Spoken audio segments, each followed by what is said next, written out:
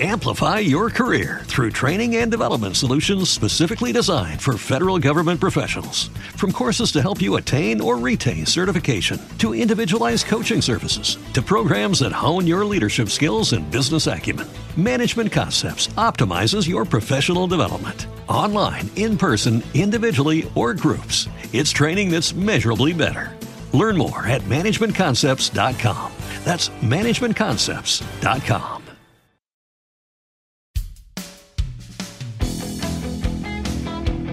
Hey y'all, thanks for listening to Killer Queens.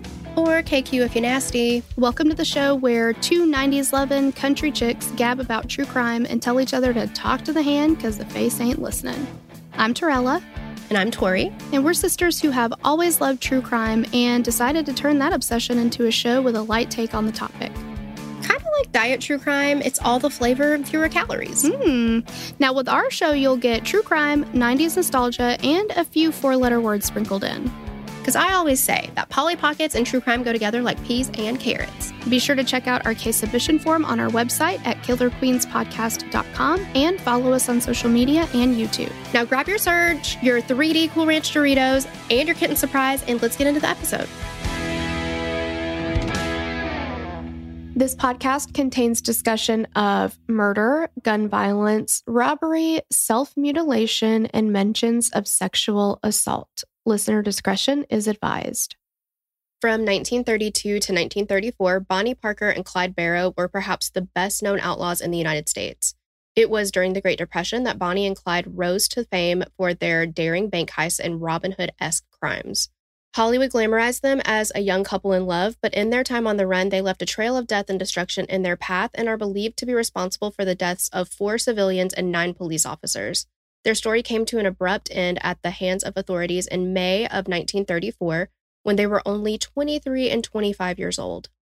Hey, you guys, welcome to Killer Queens. If you've never been here before, we want to give you just a little information about how the show is set up and what it's meant to accomplish. If you have been here before, welcome back. You can just use that handy skip ahead feature here if you want to. We want to give a message to friends and family of the victims. We know that there may be someone involved in the case who might listen one day, and we want you to know that our intention is to only bring awareness to this case. And while we do use personal stories in some instances and our own humor in order to tell the story in a way that listeners can relate, we have the utmost respect for victims and their families. We created Killer Queens to be a place where we can have open discussions about cases just like you would with friends. We are not investigators.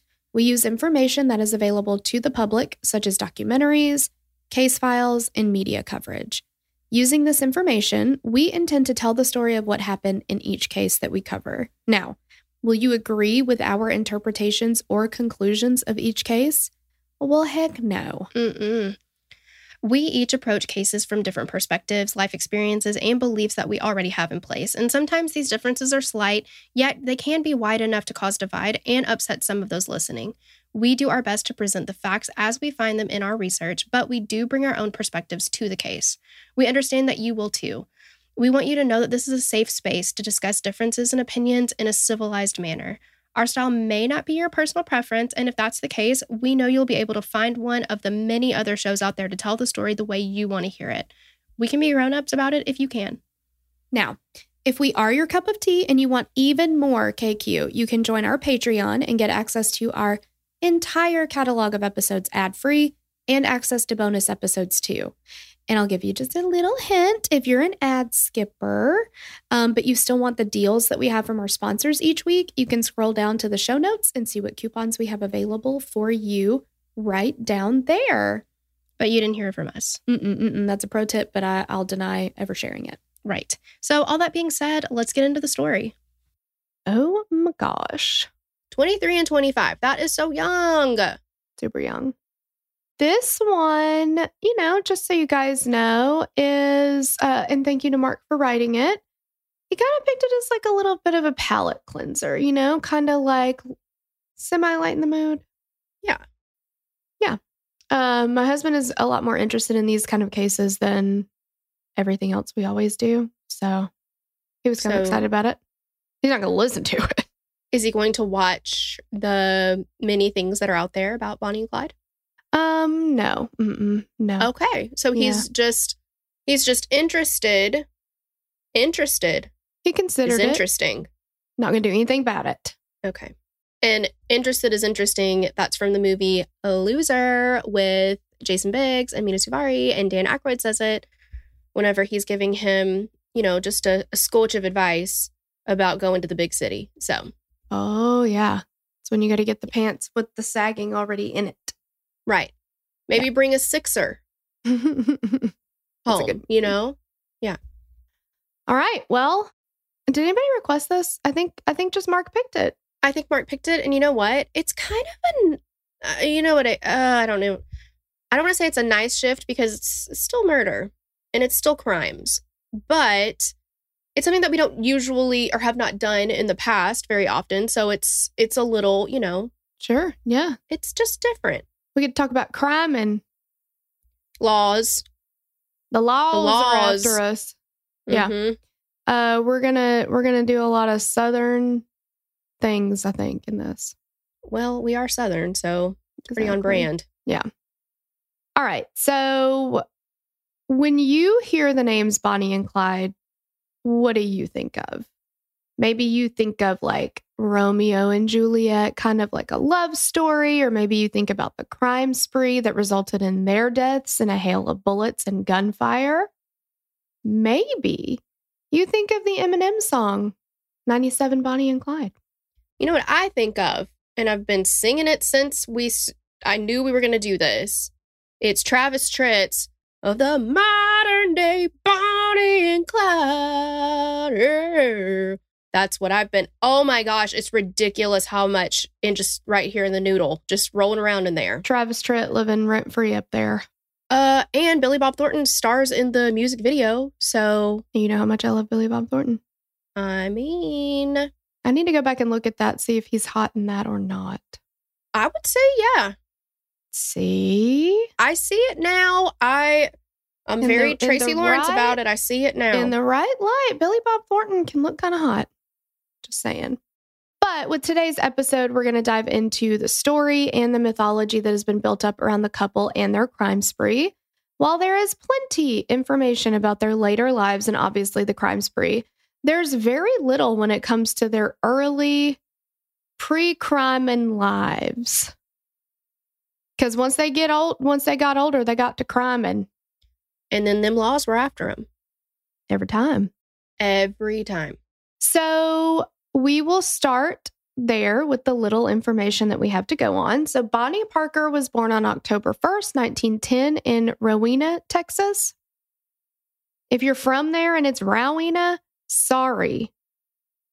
I don't hate you. I just don't know the name. Yeah. Yeah. It's pretty either way. Despite her infamous reputation, little is known about Parker's early life and upbringing, as we previously stated. Through various accounts and historical records, a picture of Bonnie's early years can be pieced together. Growing up, Bonnie was the second of 3 children born to Charles Parker and Emma Krause.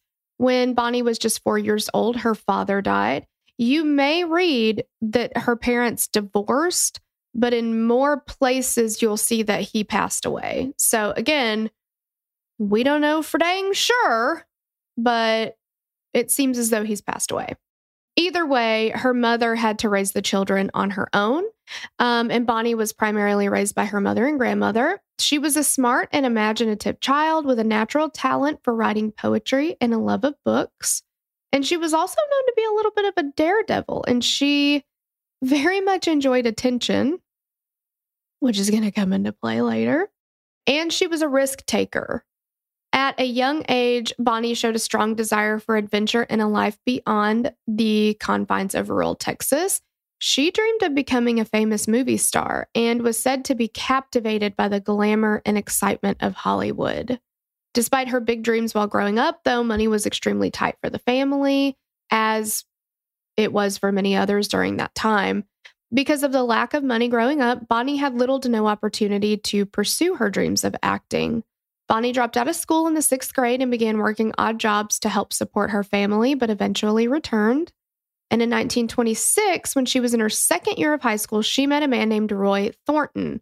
So they hit it off quickly. They essentially immediately dropped out of school. They got married. And this is about a week before Bonnie turned 16 years old. What a different time it was. I know. Can you imagine? Yeah. Like who you would have chosen when you were 15, just fixing to be 16, and then to start your life as a wife when you were damn near 16?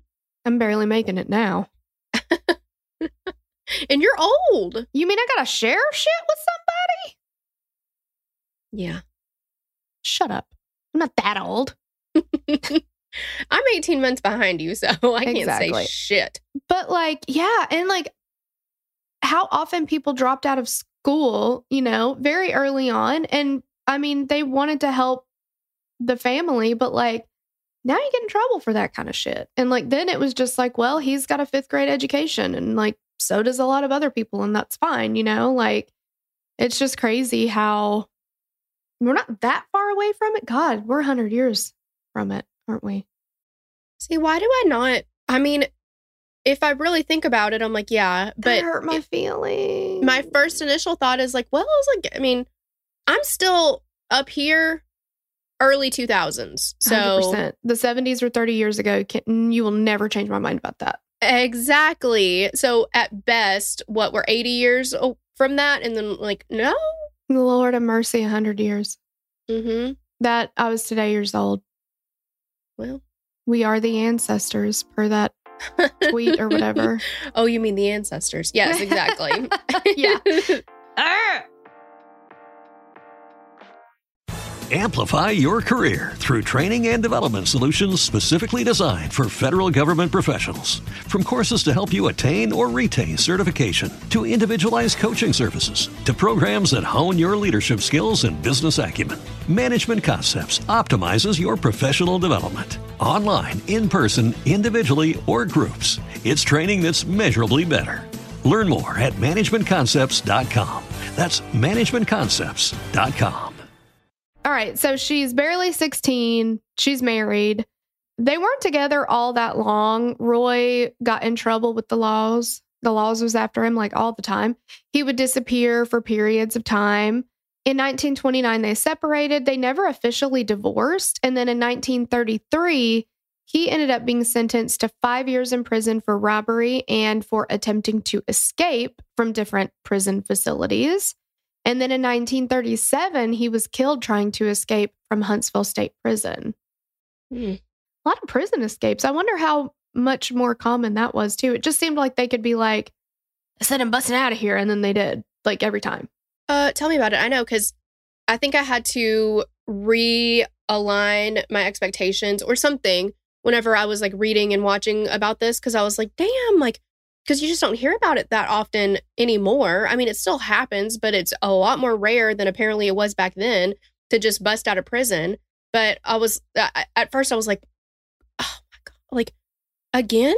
I know, maybe they did that a lot. I don't know. Yeah, it's like every time they get arrested, you're like, damn, they're arrested now. And then they're like, not anymore. Exactly. Yeah, I was like, oh shit, they're out now. For me, yeah, like, yeah. Okay.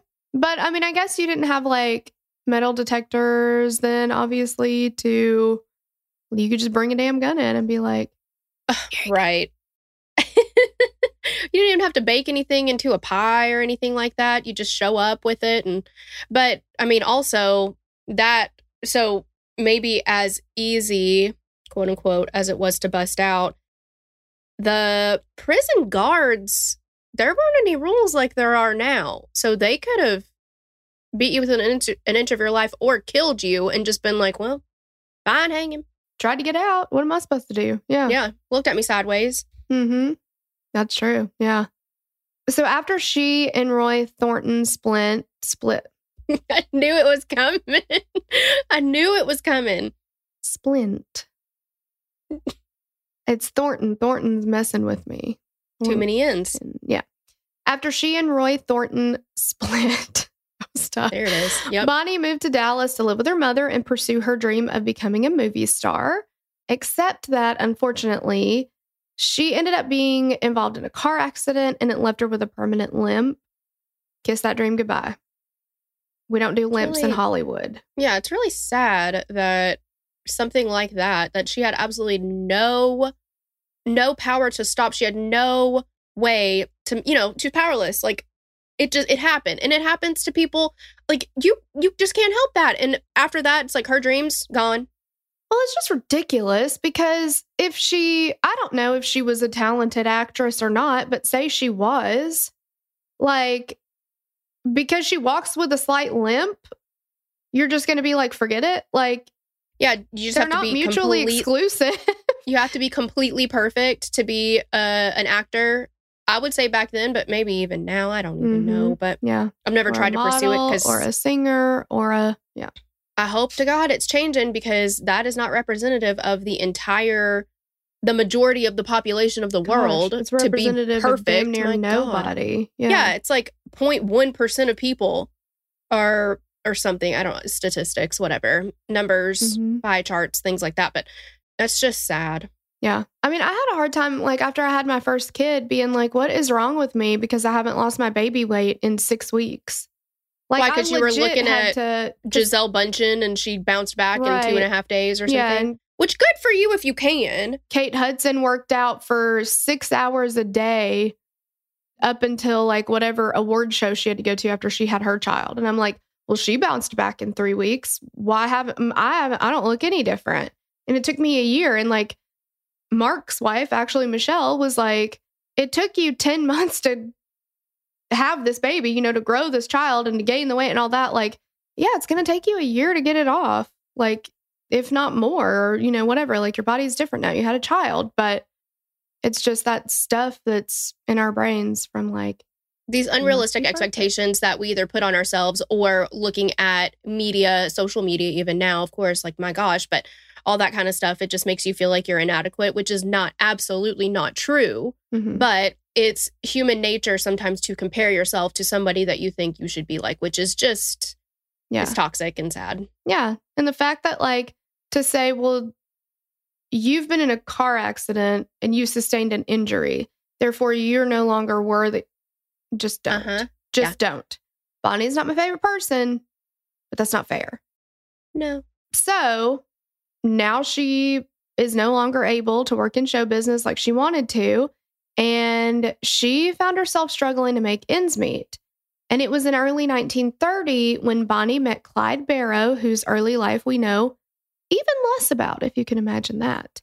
Clyde Barrow was born on March 24th, 1909, to a poor family in Talico, Texas. His father was a farmer. His mother worked as a laundress. How do you say his mom's name? I don't. Cumie. Is it Cumie? Now, the History Channel did a mini-series on Bonnie and Clyde. And in the mini-series, nobody ever says her name. But I always watch the subtitles on because there's two things I can't see without my subtitles and my eyelashes. So subtitles are always on. And they spelled it. In all the articles and everything I read, it was Cumie. But in the subtitles on the History Channel thing, they spelled it Cummie. And I was like, tell me her name is not Cummy. Surely to God. I think it's Cumie. Because it's everything that I've seen written, it's one M. I'm going to say Cumie because I don't think I can say it the other way. Maybe it's short for something and they're just like, well, this will be a cute little nickname, and it's not. I couldn't find anything that said what her actual, like, I found her name as, Cumie Talitha, I think, Walker. I don't think it's I've heard Talitha. Talitha, yeah. So anyway, I was like, when I saw that on the subtitles, I was like, surely to God not. Surely to God not. Anyway, but she was a laundress. And Clyde was the fifth of 7 children. Growing up, Clyde had a troubled childhood marked by poverty, violence, and abuse. Like Bonnie's family, money was a constant struggle. When the Barrows moved to West Dallas, they didn't have a place to live, so they slept in their wagon until they were able to save enough money to buy a tent. So Clyde ended up dropping out of school in the 5th grade, and he started working odd jobs around his neighborhood and in town, trying to earn any money he could to help at home. In his teenage years, Clyde got to criming. He was arrested several times for various offenses, including theft and burglary. He was first arrested in late 1926 at age 17 after running when police had confronted him over a rental car that he'd not returned on time. Apparently they had rental cars in 1926. Apparently. I mean, I suppose it makes sense. It's just... Well, that's when Enterprise got its start, was in 1929. Or 1926, excuse me. This feels like bullshit. It is bullshit. I don't know. But, yeah. Yeah. Enterprise famously rented their first car to Clyde Barrow, who did not even return it on time. Could you imagine if you were like, I have an idea for this rental thing, and like, because not everybody has cars, but they could pay to just use it for the day, and you're like, yes, sir, this young man, you may borrow my car for the day, bring it back tomorrow, and he's like, totally, yeah, and then he just never comes back, and you're like, you believe somebody stole my car? We just started yesterday. And yeah. I trusted you. Yeah, that's people for you. His second arrest was with his brother Buck soon after. And this was for possession of stolen turkeys. Not the turkeys. Not the turkeys. How do you catch somebody with that? You know, now when you think of possession, you think of like maybe something small in somebody's pocket, such as like drugs or something like that. But the turkeys. The turkeys, yeah. Difficult to hide, I would say. Larger than pocket size. Can be quite loud. Can be very loud, yeah. Yeah. So it's like, was he walking around town with a bunch of turkeys behind him? And they were like, that's not your turkeys. Like, how do you know? Hand over them turkeys. I don't know. And I don't know how I would never, and I mean never, steal a turkey because of the pecking. They are mean as hell. They're mean as hell. I have seen, we had a friend who she was trying to get into her truck after leaving work, and there was a turkey swarming, just the one turkey, just around her truck, and he wouldn't let her get in it. Nope, she had to walk home. She's still in that parking lot trying to get into that. Yeah. Yeah. Barrow did have some legitimate jobs during 1927 through 1929, but he also cracked safes, robbed stores, and stole cars. In January of 1930, Clyde met 19-year-old Bonnie Parker through a mutual friend. And for the next few weeks after they met, they were literally inseparable. They spent almost all of their time together. Their time together was interrupted, though, because Clyde got arrested for auto theft and burglary. Oops. That's crime, and we don't like it. Clyde was arrested and charged with 2 counts of burglary and 5 counts of auto theft for his involvement in an interstate crime ring. He was sentenced to 14 years in prison and was transferred to the Eastham Prison Farm in April of 1930. And later, Clyde would say that Eastham was a quote-unquote hellhole, which I believe it. So while he was there, he said that he witnessed prisoners getting beaten and forced to sit in 10 sweat boxes in the hot Texas sun for hours on end. That is torture. I mean, 10. Like, that's effectively or essentially cooking your ass inside of this 10 sweat. And from what I have heard and seen, it's not limited to, this was not the only place that this kind of punishment was used, obviously, right?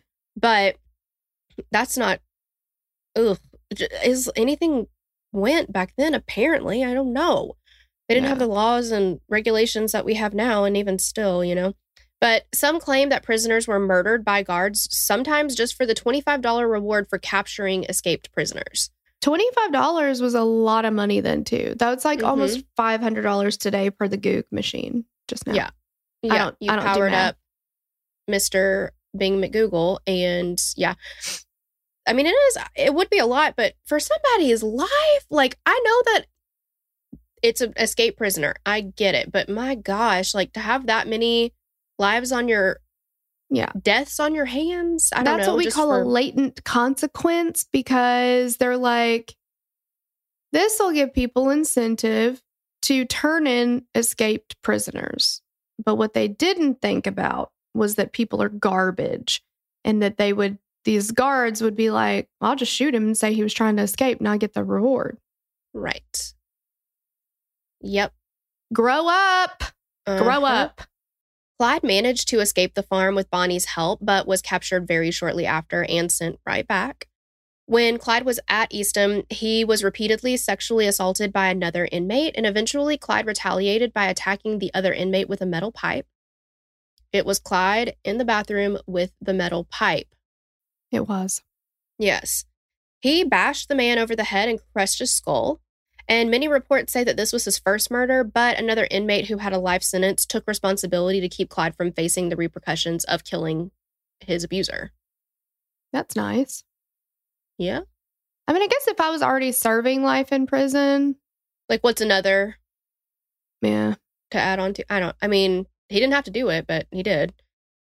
In an attempt to keep from being sent to the fields to work, Clyde took extreme measures. I cannot even imagine this. So he used an axe and he had 2 of his toes cut off, hoping that the injury would keep him from the brutal labor in the Texas heat. He got rid of 2 piggies so he wouldn't have to go work the fields. But was he sure that that would have even done it? Because I feel like with how awful they were to the prisoners, they would have been like, get out there. Yeah. Who cares? Like, yeah, like, I don't know. I can't. You still got 8 of them. Right. I can't imagine that he would have been like, this is foolproof. It's 100% going to work. I think he was like hoping and praying for the best. And he's got 8 more toes to, I don't know. Yeah. Amplify your career through training and development solutions specifically designed for federal government professionals. From courses to help you attain or retain certification, to individualized coaching services, to programs that hone your leadership skills and business acumen, Management Concepts optimizes your professional development. Online, in person, individually, or groups, it's training that's measurably better. Learn more at managementconcepts.com. That's managementconcepts.com. It's unknown whether Clyde did it himself or if he had the help of another inmate, but only 6 days after cutting his toes off, it proved to be unnecessary. So while Clyde was plotting on how to get out of prison, he didn't know it, but his mom, Kumi, had been talking to any and everyone that she could to petition for his release, and eventually it worked. So he was released 6 days after his injury. He lost 2 damn piggies, and then 6 days later, he was released. And unfortunately, for, I guess, everyone, his time in prison made him a hardened and bitter criminal. And his sister, Marie, said, quote, something awful sure must have happened to him in prison because he wasn't the same person when he got out. And an inmate that served with Clyde said that he saw him change from a schoolboy to a rattlesnake during his time in prison. I mean, it happens to a lot of people. It's not a forgiving environment. Right. It's certainly not made or intended for people to grow and change and rehabilitate. Now, is it? Well, and I'm going to go out on a limb and possibly say maybe even less so in 1920 something. A little bit. Now I've got that song. It was 1920. He never did 20 something, but I really do hate that song. But no, I hate that song. It's stuck in my head now. So thanks so much. You're welcome. It's one of life's simple pleasures, just to get something stuck right in your head. Obviously, you do it to me every day. Every day. And it works every time. But anyway, so Clyde's experiences while at Eastham drove him to hate the facility, and so much so that his main goal after getting released was to get enough money to buy enough guns so he could go back with the gang and destroy the place. So once he was released, Clyde, Bonnie, and a man Clyde served with named Ralph Foltz began a series of robberies. They mainly focused on gas stations and small grocery stores, and Foltz actually hated Eastham just like Clyde did, so he was happy to join. And in late March, early April of 1932, the gang was robbing a hardware store for any guns they had, but that's when things went south. When they tried to flee, Foltz and Bonnie were both arrested. Bonnie was in jail for a few months, but ultimately released when a grand jury didn't indict her. Foltz was convicted and served time in prison, and he ended up never joining back up with Bonnie and Clyde. While Bonnie was serving time in Kaufman, Texas, Clyde was doing what he could to make cash, and he was doing things like robbing people. He robbed stores. He was a getaway driver for others. In late April, he was the driver for a robbery in Hillsborough, Texas. And while the robbery was happening, the store owner, J.N., I'm going to say, is it Boucher? Booker. I don't know. Bucker. I don't know. Yeah. Oh, no. And see, here's the thing. I know that there are sometimes that we just big fat pronounce things wrong because, again, we're a bunch of hillbillies from Tennessee, But there's not a lot out there about, you know what I mean? Like, we're working with what we got. So I just don't know how to pronounce it. And I don't mean to be hateful. I just don't. So the store owner, he was shot and killed. And some say that Clyde was the one who killed him, including the store owner's wife. And she identified Clyde as the murderer, even though there were several accounts that had him staying in the car. So at this point, Clyde is wanted for murder. In June of the same year, Bonnie was released and quickly met back up with Clyde, and the couple set out on the run. In August, they were in Stringtown, Oklahoma. They had met up with two men, Raymond Hamilton and Ross Dyer. The gang were at a county dance, fair type of event, and they were drinking moonshine in the car. While they were in the car, they were approached by Sheriff C.G. Maxwell and Deputy Eugene C. Moore. The officers saw the open bottle, and as they approached, Sheriff Maxwell reportedly said, quote, "You can consider yourselves, boom, arrested." Yeah. And as he started to speak, gunfire erupted from inside the car. Deputy Moore was struck and fatally wounded. Sheriff Maxwell was also struck, but he survived his injuries. Deputy Sheriff Eugene Moore was the first officer killed by the Barrow Gang, and that is what they would become to be known by, or known as, the Barrow Gang. In October of the same year, Howard Hall was working in his small store in Sherman, Texas, when he was robbed, shot, and killed. Some said that it was the Barrow Gang, but there has never been a connection made between the murder and the gang. Many familiar with all the details considered it unlikely that the gang was responsible. On Christmas of 1932, Bonnie, Clyde, and W.D. Jones were back in Texas. Side note, I want to talk about, because when we have done cases that are even before the ancestors, the older cases, there are so many people that just went by their initials.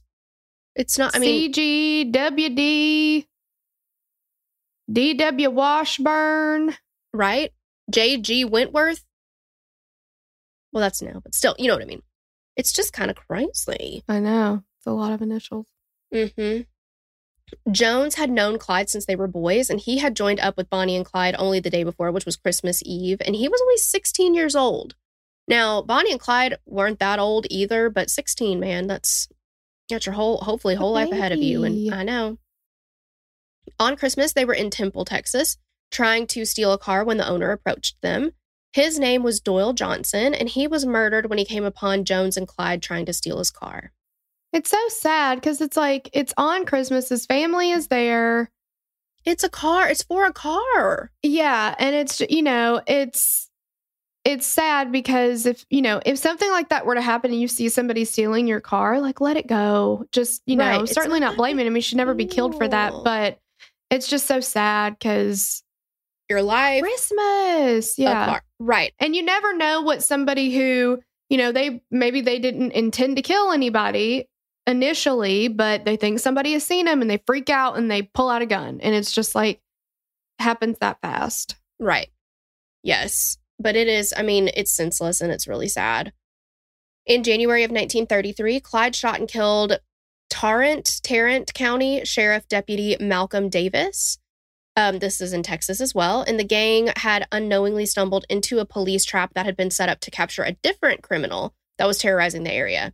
When the police sprang up to capture them, Clyde opened fire, killing Malcolm Davis. And since April of the previous year, they had at this point killed 5 people. In the spring of 1933, Clyde's brother, Buck, who had been serving time in prison, was granted a pardon and release. Buck and his wife, Blanche, met up with Bonnie, Clyde, and Jones in Joplin, Missouri. Originally, Buck and Blanche were there to try to talk Clyde into turning himself in, but they quickly realized that wasn't going to happen. Clyde's not going to budge, right?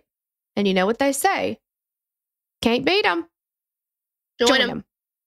And so they did. Torella, I got a quick question for you. What did Blanche call Buck exclusively? What'd you call him? Daddy. I want to know. Daddy. I mean, They didn't have kids. They didn't have kids. As far as I know, they didn't have kids. Right. But in the History Channel thing, she exclusively refers to him as Daddy. And she's played by Sarah Hyland, who, Modern Family and whatever. She did a great job with what she had, but she would just be like, Daddy, what's going on, Daddy? Like, He's not your daddy. I mean, I don't know. Like, we had an aunt and uncle who called each other mama and daddy, but they had kids. And it was like when we were all there around, they'd be like, and sometimes like if I'm talking to Andrew, like if I'm trying to get his attention from one of the kids, like one of the kids is like, dad, because dads don't hear that. They cannot physically hear it. And they're like trying to talk to him. I'll be like, Dad, listen. And he's like, oh, what? But like, he has a name. Yeah, it's not like when you're out with just Andrew and you're like, hey, daddy, blah, blah. Like, that's... Can't do it. Grosses me out. We saved that kind of talk for the bedroom. Oh, my. Just kidding. That's so gross. I thought I would make you upset and you just took it like no problem. So that backfired on me because I got uncomfortable. Y'all are a bunch of freaks. Just kidding. Two consenting adults, whatever y'all want to do, Sure. So they were like, turn yourself in. This is such a bad idea. It's going to go bad. It's not a good idea. Please turn yourselves in. And it's not a good idea. No. And they were like, fine, we'll join you. Can't say we didn't try, Exactly. So while living in Joplin, they often had loud alcohol-fueled parties, but no neighbors would approach the house and tell them to quiet down. One neighbor did, though, complain to the police who had started to watch the house, and after a bit of surveillance, they thought that the people living in the house were bootleggers, so they were going to confront them. In April, 5 officers in 2 cars pulled up in front of the house. Clyde, Buck, and Jones immediately opened fire. Detective Harry McGinnis was shot as he tried to exit his vehicle, and he immediately died. J.W. Harriman was also shot and fatally wounded in the shootout that ensued. During the shootout, Clyde, Buck, and Jones were able to get in a car and begin to escape while Bonnie used a .30 caliber Barr Browning automatic rifle. And as they were leaving, Bonnie jumped in the car. They scoop up Blanche, who was in the road trying to get her dog who had escaped. This is a whole ass mess. Mm-hmm. They're just gunfire everywhere. Now the damn dog has got out. Where's Blanche? We can't find Blanche. It's like all this stuff. But somehow they like all get out. That's crazy. What are the damn odds? The officers later testified that they only fired 14 rounds during the shootout. Of the 14 rounds, 1 struck Jones in the side, 1 struck Clyde, but was deflected by a button on his coat. 1 grazed Buck after bouncing off a nearby wall. While the gang escaped from Joplin, they left behind the majority of their possessions, and the police had a treasure trove of things to go through, including their arsenal of weapons, poetry written by Bonnie, and rolls of undeveloped film.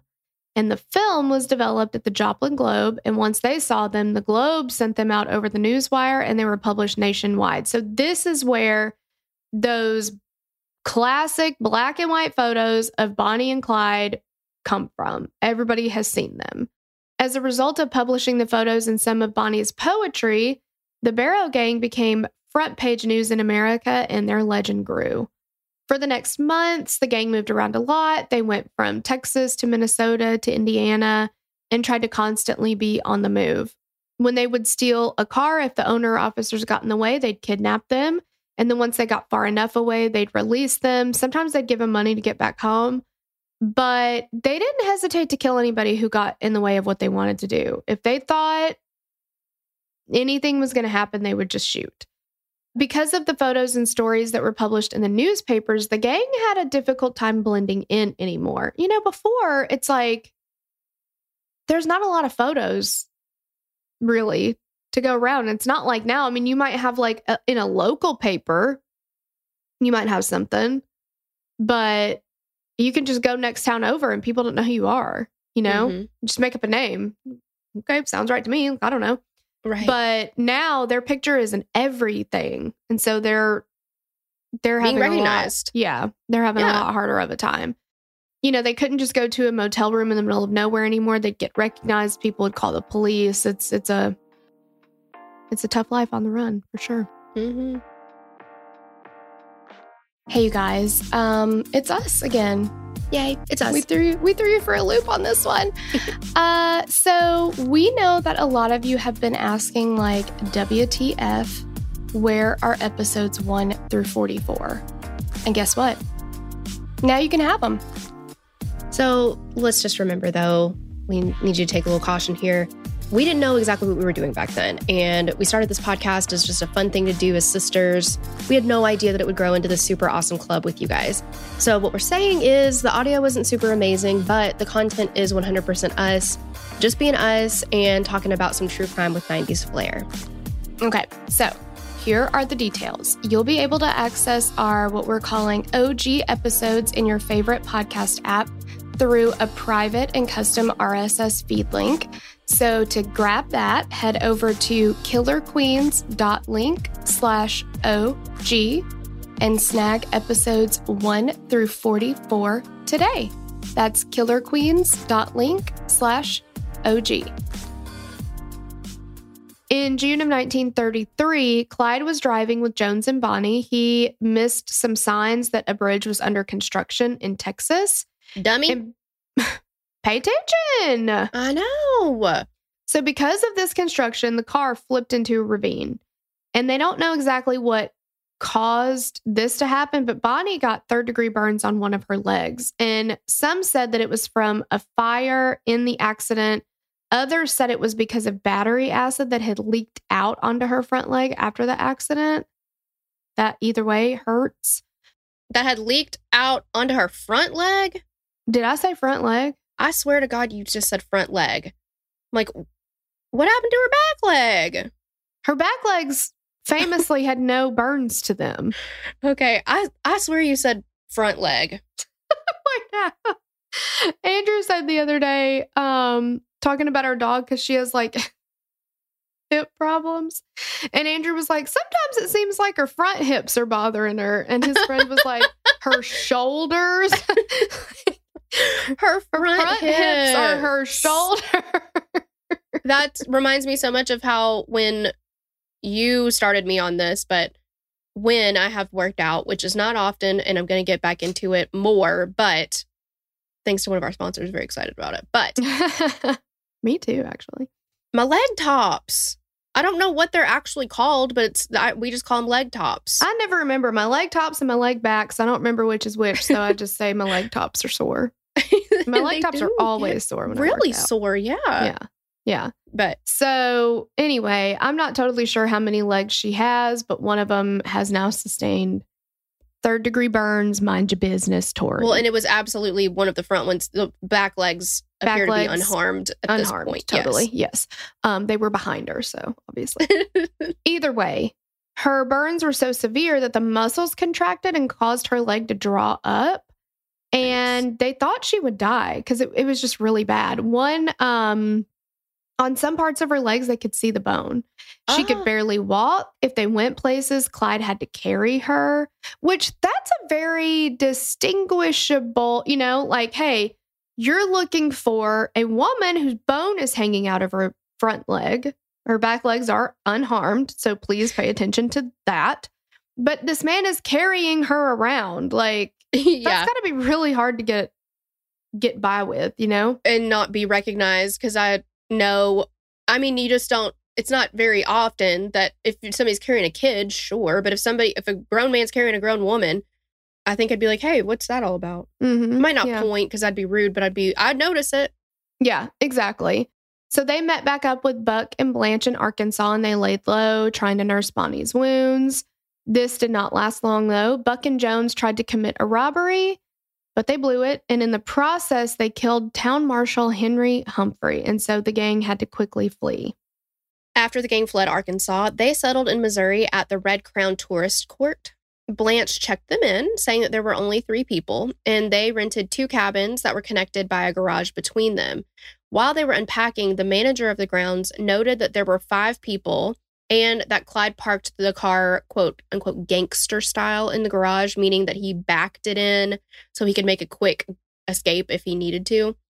These days, we call that dad style. Oh, sure. Damn, dads can't go anywhere without backing their car in. Every time I go to gymnastics, I have to wait to park because all these dads are backing their trucks in these little spots. And I'm yeah, and you think, I never see it coming. I don't know why, but they'll pull in and I'm like, all right, I'll take that spot. And nope, we got to wait because now they've got to swing her back in. And I'm like, oh my God, just park. I know. And they're acting like they've got to make a fast getaway out of here. Like, the laws ain't coming for you. It either takes you a while to back into it in the first place, or it takes you a while to back out of it in the latter place. Like, how about we just do it? Because we got a string of cars behind me even waiting, and you're just going to take your sweet ass time to back in. And then you're going to get people behind you starting to honk. And it's like, well, I can't go anywhere because this guy's got to back his damn truck in. I see your truck. It's nice. Go park it. I don't know what it's like to not have crippling anxiety when someone is waiting for me to do something in my car, and then they can look with their eyes and they can see what you're doing, and you're like, oh God, what if I mess up and everybody's gonna see me hit something? Or Andrew's always like, just back in, and I'm like, oh hell no, there's people around here. I ain't backing in. I've done it, but I do an ocular pat down at the parking lot, and I'm like, all right, nobody is here to watch this go horribly awry. Exactly. As it 97% of the time will. So I can do like what do you call it? Like a 5.5 point back in situation, because I'm going to stop and stop and reassess and stop. And yeah. So anyway, he was doing the dad thing and he backed in, and the manager was like, excuse me, that looks like a gangster move to me. So I'm going to take note of that. Right. But then also these dummies, and I'm sorry, but it's just like, we've got just the three of us. It's just 3 people. Don't worry about the people that you're going to see whenever we're unpacking. And also we're going to need 5 meals every time we get food at the restaurant that is in this hotel, or whatever you want to call it. Yeah. Red Crown But don't worry Tourist about Court. that. It's 5 meals for 3 people. You will see 5 people, 2 of them not real. So don't worry about those. Exactly. 2 of those, figment of your imagination. You're giving yourself away, girl. Like, it's not even a good leave them in the room, and maybe ration the 3 meals. Yeah, exactly. How about that? So anyway, they also noticed that the gang put up newspapers over the windows of the cabins that they rented. Like, all of this is very conspicuous. Exactly. If you're trying to be inconspicuous, then don't do things that nobody else is doing. That, in fact, draw a lot of attention to your own damn self. Yeah, so that does do that. It sure does. And the manager told all of this to a highway patrol captain who went to the restaurant on the grounds often. So one day, Clyde and Jones went to a nearby town pharmacy to get bandages, supplies to treat Bonnie's leg, cheese, and crackers. And while they were there, they caught the eye of the pharmacist, who had been told to look out for strangers or out-of-towners who bought similar things when they went in. So he alerted the sheriff, who called in reinforcements from Kansas City. Around 11 p.m. that night, they moved in towards the cabins that the gang had rented. So again, the gang escaped. Spoiler alert, they got away. Yep. Now, they seem to have, I don't want to say messed up, something, a lot of things went wrong, but they always got away. Like, that's insane to me. I know. It's like when you watch, like, I don't know, an action movie and the lead character, like, there's 50,000 bullets flying and they like roll here and roll there and they just barely get out from it and they never get hit. And you're like, that's so unrealistic. And then here come damn Bonnie and Clyde and they're just like, y'all get out here. And they do. They really do. Because there's multiple officers firing at them. Yeah. And they're just like, bye. I mean, they did suffer wounds at the shootout. So the only reason they escaped was because a bullet had gone through and short-circuited the horn of an armored car the police were using. What a lucky break. Mm-hmm. So the officers were like, oh, this is a ceasefire. Like, we'll stop shooting. That's our signal. Yeah. So the gang drives off in their bullet-riddled car. But so Buck had been struck in the head by a bullet and had a hole exposing his skull and section of his brain. Blanche had been near a glass window that was shot, and it sent shards of glass in her eyes. It almost blinded her. And they kept going. See, this is why, not for many reasons, I don't think that I could... not just this. No, not just this. But I don't think that I could be a career criminal because of, we think that's bad, but also because of anxiety. And on the run, that doesn't work for me because if you get hurt like this, it's like, suck it up, Buttercup. We're heading to Dexter, Iowa. Or I mean, even a paper cut that's just bad enough. I'd be like, I have to go lay down. Yeah. Do you see this? I can't move that little guy. No, and it hurts. It hurts. I don't like that. And you're certainly not going to get me to sleep outside. There's fucking bugs out there. I could do the outside, but hell no. I don't want to if I don't have to. Not going to happen for me. I also just couldn't be like, oh, who cares? If somebody's looking for me, whatever. Like, I would, everywhere I went, I'd be like, I know, like walking into like a store or whatever, you'd just be like, yeah, they're on to me. Exactly. I'd probably do a lot of weird like rolls around the store just to try to like, don't mind me. Did you? I would be Kronk from Emperor's New Groove. That would be me on the run. Yeah. Like when he stops. Also, the allergies have hit the Tennessee. Okay, so my nose is just as itchy as it can possibly be, and I'm so sorry. I swear I'm not picking my nose. I'll wait till I'm not on camera to do that. One of my favorite pastimes, but I will not do it in front of you. You do pick your nose often, so I like to pick my shows and I like to pick my nose. Oh, stickly. Yeah. Anyway, so back to it. So they made it to Dexter, Iowa, and settled in an abandoned amusement park. But you might be thinking that it's abandoned and nobody's going to find them and they just live there to this day. No. People noticed that there were bloody bandages randomly thrown all kinds of places around this place. In the damn garbage. Yep. You just throwing your bloody bandages all over the place. That is what we in the biz call littering, Bonnie and Clyde. Not cool. And also gross. That's gross. It's very gross because somebody's going to have to pick it up. I don't want to touch your bloody shit. No. But people noticed and they called the police. So local officers and about 100 spectators surrounded the gang and the officers opened fire. Bonnie, Clyde, and Jones escaped. Okay. Spectators. What do we do in here? You're like, you know what I want to do today?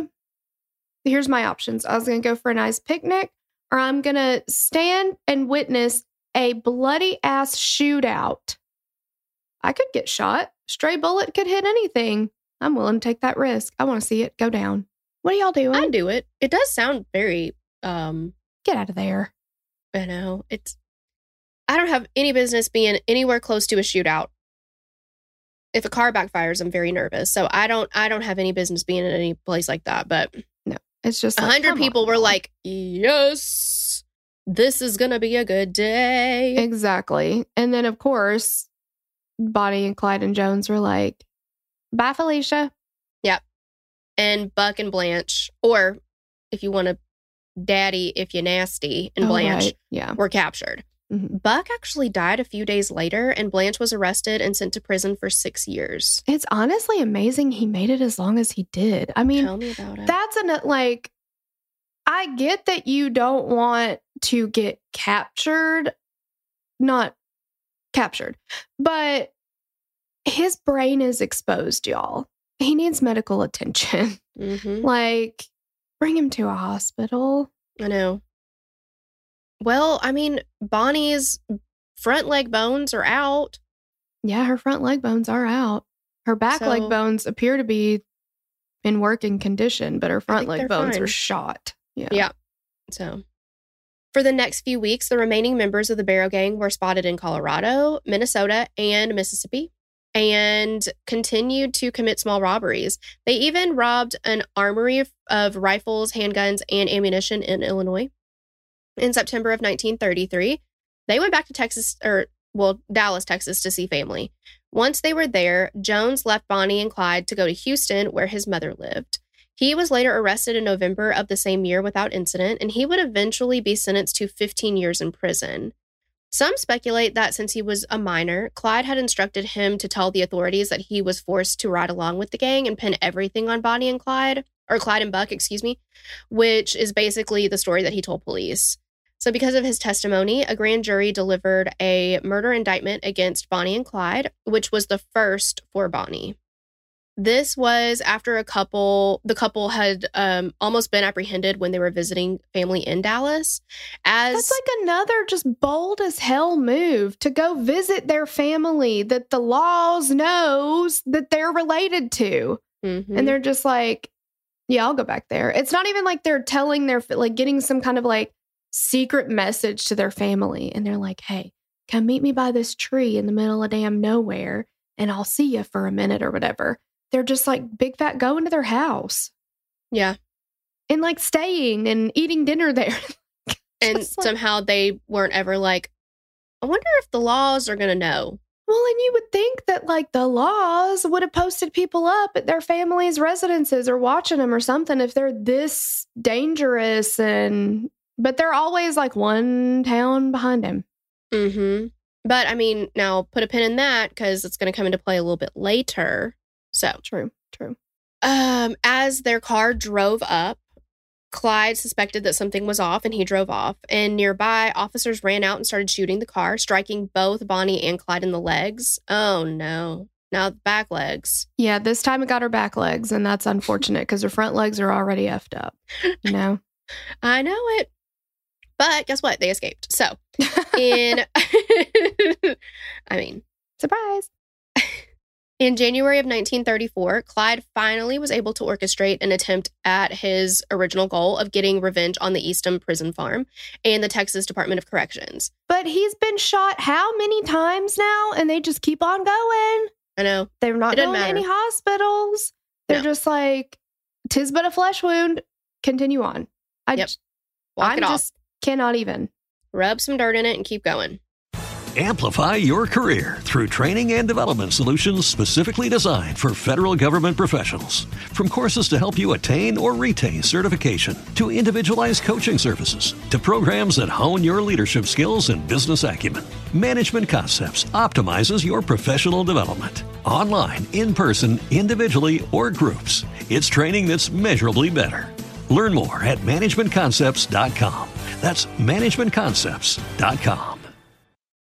There were various people on the prison farm who were at one point or another in the Barrow Gang, and it was Clyde's goal to get them out. So in the ensuing escape, Major Joe Croson was shot and killed while several men escaped. This escape brought down the full power of Texas and federal governments. The Texas Department of Corrections reached out to former Texas Ranger Hank Hamer and asked him to track down the Barrow Gang. Frank Hamer. What did I say? Hank Hamer. Did I say Hank Hamer? I meant Frank Hamer, excuse me. In my mind, I totally said Frank. I know, because you were like, what did I say? Yeah. It was close. Whoopsie. It was close. I mean, Frank the Tank, Hank Hamer, was on the case now. So for most of his adult life, Hamer had served as a law enforcement officer in some form, mostly as a Texas Ranger. And he is widely recognized as one of the best Texas Rangers to ever carry the badge. I know. Wasn't a bad egg. He's officially credited with 53 kills and suffering 17 wounds himself. How are so many people shot that many, or I don't know if it's just shot, suffering wounds. I don't know what those wounds entail, but 17? Well, and like at this time, if you get a bad enough case of the flu, you're a goner. I know. And you can get shot. I mean, gangrenous things. All 4 of Bonnie's legs are out of commission. She's still going. I know. Thank God for those extra 2, though, because that buys you some time, but sure. 3 of Hamer's 4 brothers were also Texas Rangers. His brother Harrison was the best shot of the 4, but Frank was considered the most tenacious. So starting on February 10th, 1934, Hamer became the constant shadow of Barrow and Parker, living out of his car, and he was just a town or 2 behind them. On Easter Sunday of 1934, Highway Patrolman H.D. Herfey and Edward Wheeler stopped their motorcycles to help a motorist who was on the side of the road. As they approached, Barrow and another man Henry Methvin, who was one of the prison escapees, opened fire. Methvin later said that he fired the first shots after mistakenly thinking that Clyde wanted the officers dead. Clyde joined in after he started shooting. An eyewitness claimed that Bonnie herself fired the fatal shots, which spread like wildfire once it was reported by the papers. Over the next few months, these stories became more and more embellished. Eventually, a $1,000 reward, which is about $23,000 in today's money, was announced for the bodies of those responsible for the murders, not their capture, just the bodies. And then the Texas governor would later add an additional $500 to the reward. That's also like crazy to me because they're like, you know, talking about how amazing Frank Hamer was, Frank the Tank Hank Hamer. Excuse me, I need to use his full name. I wish you would. Yeah. And they're like, he was such a good Texas Ranger. He's credited with 53 kills, not 53 captures, 53 kills. Yeah. And it's like in this situation, now look, Bonnie and Clyde are dangerous and they're a danger to society and they're going to shoot anybody who gets in their way. And so was Methvin. I mean, like anybody in the gang, I think you can. Yeah. But like, wanted dead or alive, you know, that's just like a good song by John Fine Joni. It's stuck in my head now. Damn it. I wish I hadn't said that. You did it. Like, that's what they were celebrated for, you know? Yay, you killed a bunch of people and didn't even give them a chance at the justice system. Like, right. I don't know. I mean, you could say we have the same problem today with being credited for getting the death penalty and life in prison and not, you know, the truth. But what do I know? Yeah. I don't know. Just prosecutors and not police officers. Anyway. But I mean, it seems like back then it was like, here's the judge, here's the jury. Pew, pew, pew, pew, pew. Mm-hmm. So. Exactly. I know. Not long after in Oklahoma, Barrow and Methvin murdered Constable William Campbell. The public opinion had shifted, and now they saw Bonnie as a cold-blooded killer just like Clyde. In May of 1934, Hamer was still tracking the couple and began to see a pattern. He noticed that they traveled in a pattern between several states because of the state line rule, meaning that officers wouldn't pursue them from one state to another. They also started watching the family of Henry Methvin in Louisiana because they noticed that almost all of the gang's travels centered around visiting various family members scattered around the country. Keep visiting people you already know. And people know that you know them. But all right. In their homes. Uh-huh. Yeah. Preferably. Yeah. So they didn't know that Clyde had designated Methvin's parents' house as a rendezvous point if they got separated, which had actually happened only days before in Shreveport. On May 21st, 1934, a 6-man posse composed of Hamer and Frank the Tank, Hank Hamer, and various Texas and Louisiana officers learned that Bonnie and Clyde were planning to visit Ivy Methvin. Now, you might think that Ivy is his mama, but it's not. It's his daddy's name. Iverson. He went by Ivy. Ivy Methvin, which I kind of love, but in Bienville Parish that evening. So they set up an ambush on Louisiana State Highway 154 and waited. 9:15 a.m. on May 23rd, the posse was concealed in the bushes by the road. They had persuaded Ivy to pull his truck over on the side of the road, hoping that Bonnie and Clyde, when they came through, they would see him on the side of the road and they would stop. They were getting ready to give up when they heard the roar of the Ford V8 that Clyde was driving. And as they approached, they began to slow down near Ivy's car, and the posse opened fire on their asses. Clyde was struck. Oh, God. See, and this is, I can't believe they lasted as long as they did, but I was like, I didn't expect it to go down this way. I didn't expect this to be it. No, and because they always escaped, and I thought they would. Yeah. And then, like, when this happens, it's like they just keep shooting and they just keep shooting and they just keep shooting. And it's like, okay, guys, like, I think they're dead. Like, I think they're good. Dead. Yeah. But, I mean, I would say not in the defense, because that's absolute brutal force. I don't know where I land on this, but they've been shot every other time. And they're like, bye, and just take off anyway. So I guess, I don't know. Ample force needed to be, I don't know. But I was like, oh, wow, this is, everything finally caught up to him. So Clyde was struck in the head by the first shot and died almost instantly. The first shot. Bonnie began to scream as the officers emptied each of their guns into the car. Over 130 rounds were fired. And the coroner said that Clyde had 17 entrance wounds and Bonnie had 26, including several to each head, each of their heads, and one that severed Clyde's spinal column. And it's reported that the undertaker had difficulty embalming both of them because of all the bullet holes. News quickly spread that Bonnie and Clyde had been killed, and a crowd began to form around the scene. Of course, we got to have the spectators. People approached the scene and tried to take souvenirs. They wanted shell casings, parts of the car. People even took locks of Bonnie's hair. And one man was caught trying to cut off Clyde's trigger finger. Gross, you guys. Gross. The legacy of Bonnie and Clyde has lived on, and they have become folk heroes to some people. Their story has been told in books, movies, and songs. My favorite, of course, being Travis Tritt's. And they are remembered as symbols of the lawless spirit of the early 20th century. But to many others, they are remembered as notorious killers who terrorized the country with their violence and crimes. I mean, they killed at least 13 people. That we know of, yes, absolutely. Yeah, that's and not wounded cool. however many others, right? Yeah. Yeah. Bonnie and Clyde's crime spree was a defining moment in the history of American crime. Their daring exploits and violent crimes captivated the public and inspired fear across the country.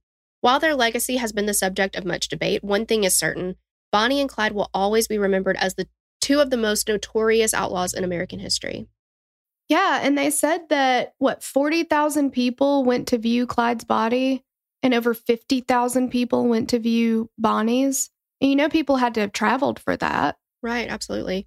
There are cases that avid members of the true crime community are like, of course we know that. But there are some people in the world who don't, or some people in the, that are like, oh, I've never heard of that before. But Bonnie and Clyde, I feel like, is the one that everybody knows, whether it's because of a song or a movie or whatever. But I would be interested to know if there is one person, except for like small children that have not been exposed to it yet, that don't know Bonnie and Clyde. I mean, it is such a big case, Mm-hmm. Yeah. I didn't know a lot of the stuff about it. I everybody knows about it, the myth, the man, the legend thing, but like, I didn't know a lot of the details. Of course you didn't, because you're dumb, but it's, I didn't realize they kill as many people as they did. You know what? I didn't either. I learned a lot from researching this case, and I have to admit that it has been a very interesting case because, there are certain cases that people are like, oh, are you guys going to do Jeffrey Dahmer? And I'm like, it's been like kind of been done ad nauseum a little bit, like, or other cases that are super, super huge, well-known, notorious cases. And at first I was like, man, I mean, is this going to be interesting to me? And then I just got real interested in it. Yeah, there's a lot more to it than you kind of grow up knowing. Yeah. Yeah. Then you find out about. Yeah, absolutely. Yeah. And of course, I can't shut up about Travis Tritt's modern day Bonnie and Clyde. It is historically accurate, of course. Sure. I got a lot of my information just from that song, but there was some that he left out because it's only 3 minutes long. So it's like he had somewhat of a time constraint on it, but yeah. Tori actually only listened to that song in preparation for this episode. Exactly. Well, I watched it twice on YouTube. So that's pretty good. Yeah. I would say thorough research was done. Sure. Yeah. Why I oughta. Well, let us know what you guys think, of course, in the comments. Let us know if you've listened to Travis Tritt recently. That's an important question. I just can't shut up about him. I love Travis Tritt. He's great. Yep. Yeah. All right. Well, we love you guys. Yes, we do. Thank you so much. Bye. Bye. All right, you guys. It's time for shout outs. It's the shout outs. Wow. Yeah, it is. But it's also affectionately named Fuck Your Name Up Time. Yep. If you are a new patron at the $10 level or higher, it is your turn. You've been selected for us to fuck your name up. Isn't that exciting? We don't try to, it just happens. But we want to give a Hey Girl thanks to Brandy Hager, Ronald J. Stonge, Camille P., Rowan, Leanne Kerr, Sarah McNair, Kayla Cranston, Alexia Menard, Bella Geddes, Skylar Cargill, Jillian Ross, Christopher Ramel, Marie Bezanson, Lavessa Moran, Mel Vermillion, Caitlin Smith, Maddie, ? Kendra H., Shelby Ragland, Lauren, Morgan, Bailey. Oh, I missed this one. Potato with hair. I usually try to go back and see if there's another name. It looks like the email address has Nicole Stack in it. So if you are Potato with hair, thank you. Stephanie Biggers, Nikki Peterson, Ingrid Bloom, Liz Johnson, Rosie Lester, Sel Babe, Drew Penzinski, Lindsay Bell, Lena, oh no. Vozdecka? Yes, I think it's a Vozdecka, silent G. Okay. Maggie Ballas. and Tiara Mitchell. Wow, we fucked up 90% of those, I think. I do too. Might be a new record, but Don't feel good about it. yeah. All of your names are just beautiful, and we don't mean to mess them up, so sorry. No. Yeah. But we love you guys. We appreciate you so much. It is because of people like you that this is our job, and we can make as many episodes as we make each week. So we love you guys. Thank you so much. And, we'll see you next week. Hey. We'd love to hear your thoughts on this case. Connect with us on Instagram or Facebook to continue the conversation. Thanks for listening, and we will meet you back here next week. Bye! The theme song for the show is created and composed by Stephen Toby. You can find more of Stephen's work on SoundCloud. Our logo was created by Sloan Williams of Sophisticated Crayon. You can find more of her work on Etsy. Visit us at killerqueenspodcast.com for merch and other info about the show.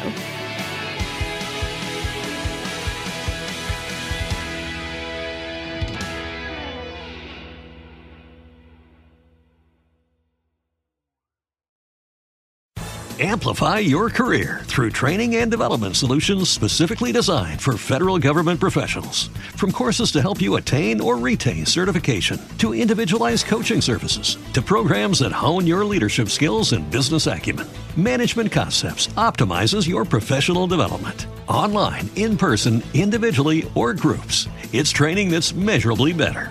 Learn more at managementconcepts.com. That's managementconcepts.com.